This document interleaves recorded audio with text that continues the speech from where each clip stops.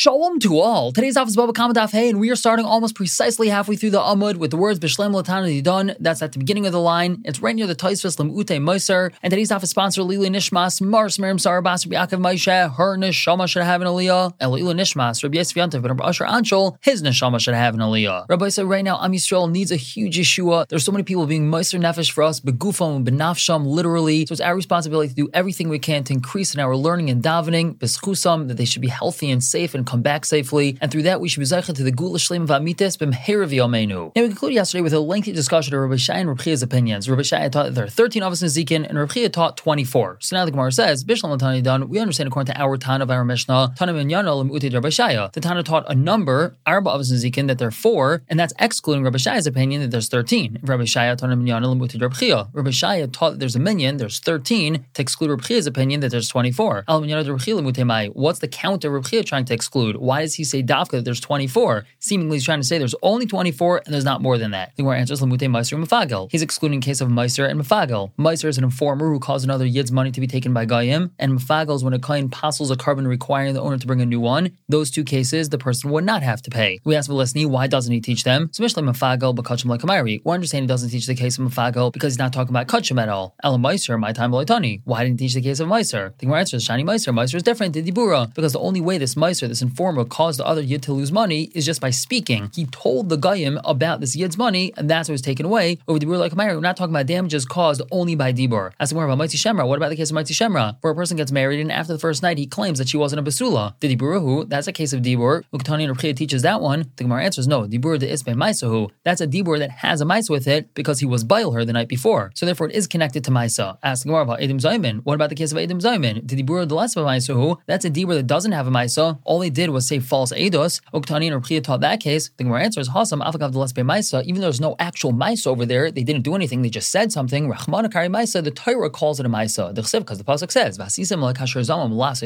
you shall do to him like he planned to do to his brother. So we see, even though they just gave Eidos and it was just verbal, still it's considered Nasiya, and that's why it's included. The Gemara continues asking, Bishlam L'Tana Didon, we understand according to our Tana Avos Mechadek Taldos. He teaches these using the word Avos, implying that there's Taldos, and we discussed all the various Taldos of the Avos in our Mishnah. Al Rabbi Chiv Rabbi Shabbat, according to them, Avos Mechadek Taldos, by saying the word Avos, that implies that there's Taldos. So Taldos saying Mainihu, what are the Taldos of all the Avos mentioned by Rabbi Shai and Rabbi Chia? So Ravo answers, the word Avos over here is different. The word Avos doesn't mean that there are Taldos, it just means Kulan Ki Avos, that all of them are similar to the Avos mentioned in our Mishnah, L'Shalom Emeitav, to pay from the very best, which means if the person Chayiv doesn't want to pay with money and he wants to do so with property, he has to do so with his very best, as the Mishnah says, Mimeitav Haaretz. And my time, why is that? Meaning, where do Rabbi Chia and Rabbi Shai get this from? That all these other categories that they mentioned are comparable to the Avos of our Mishnah, that they have to be paid from Meitav. The Gemara answers, Asya Tachas Nesinu Shalom Kesef. It's learned from all these words. Meaning, by each of the Avos of our Mishnah, one of these words is used in the Torah regarding the required payment. Either the word Tachas, or the word Nesino, or the word Yishalim, or the word Kesef. For example, by the damage made by a shar, it says Shar Tachas Hashar. And with all these other Avos listed by Rabbi Shai and Rabbi Chia, one of these words is also used, lending to the Gzer Shava, that these two must be paid Mimeitav Haaretz. And the Gemara continues to explain the Mishnah. We had said, Lo Yarei Shar Karei Mave, the Shar is not like Mave, and the Mave is not like Shar. So the Gemara asks, Micah Amar, what's the Mishnah trying to say? In other words, what's the continuation of the Mishnah? First we mention 4 Avos, and then we start saying that Shar is not like Mave, Mave is not like Shar, so on and so forth. What's the Mishnah trying to do? Someone said Mishmei Rava, he answers, Hachikamar, this is what the Mishnah is saying. Really,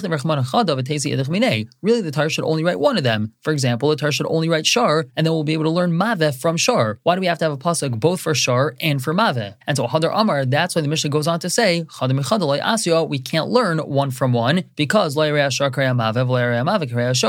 one is different than the other in a certain aspect, therefore each one of them has to be mentioned on their own. The Gemara continues explaining in this vein, as the Mishnah says, that both of them are similar, they have Ruach Chaim, whereas Eish doesn't have Ruach Chaim. So the Gemara continues asking, Micah Amar, what's the Mishnah saying? Amar he answers, Hachikamar, this is what the Mishnah is saying. Why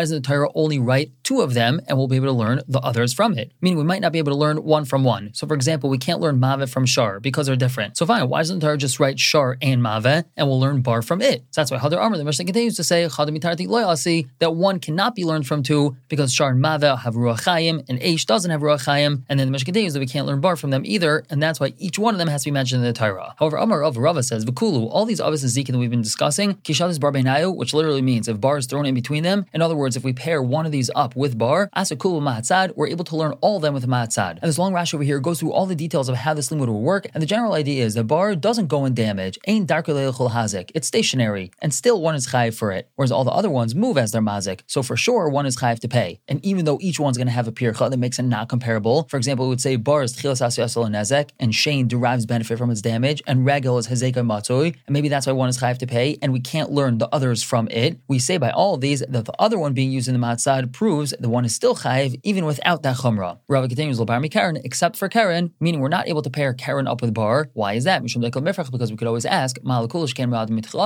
the other ones, they're muad right away, meaning we have to pay nezek shalim the first time they damage. As opposed to Karen, we know first it goes through a tam stage and only then it becomes muad. And according to Mandamar, this is the opposite. Karen adifa, that Karen's actually stronger, that the shar had kavana to be mazik, as we've explained previously. So if you look Karen nami asya, even Karen can be learned from this ma'atzad. So now that we see that all these can be learned with a ma'atzad, so why does the Torah write all of them? We should just have bar in one other one, and we'll be able to learn all the other ones from these two that were written. Our answer is for the special halachas that we learn from each and every one of them. What are those halachas? So Karen, the reason why the Torah writes Karen is to teach us that there's a difference between a tam and a muad. Shein v'regel, why does the Torah write them? Lepartin b'rshus harabim, to teach us that there's a special patur if the damage happens in the rshus harabim. Bar, why is it the Torah writes bar? Liftar bar is a kalim, pater the owner of the bar if kalim fall inside and break. And Rabbi Yehuda, according to Rabbi Yehuda, the mechayiv on this kalim bar, he's mechayiv on any damages that happen to kalim in a bar. So why is the Torah write bar? Liftar bar is adam, to pater if a person falls inside and dies, the owner of the bar is not chayiv for that. Adam, why is the Torah writes Adam? L'chayv b'arba dvarim, to tell us that he's chayiv in another four things besides nezek. He's also chayiv in sari poshavas and baishas. And Eish, why is the Torah write Eish? Liftar b'satamun, to pater something that's hidden. For example, if a person's fire burned somebody else's pile of grain down, and hidden in the pile of grain there's kalim or clothing or something like that, he's pater because it's tamun, it's hidden. And Rabbi Yehuda,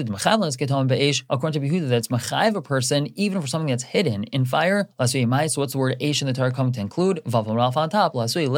Is coming to include if the fire licked his plowed field or scorched his stones, and because of that it ruined his field and the fellow had to plow again, or it ruined his stones. Even though this is an abnormal type of damage, still one would be chayiv for that, and that's why the Torah wrote Eish according to Rabbi Yehuda. We're going to stop here for the day and pick up tomorrow, continue to explain the Mishnah. For now, everyone should have a wonderful day.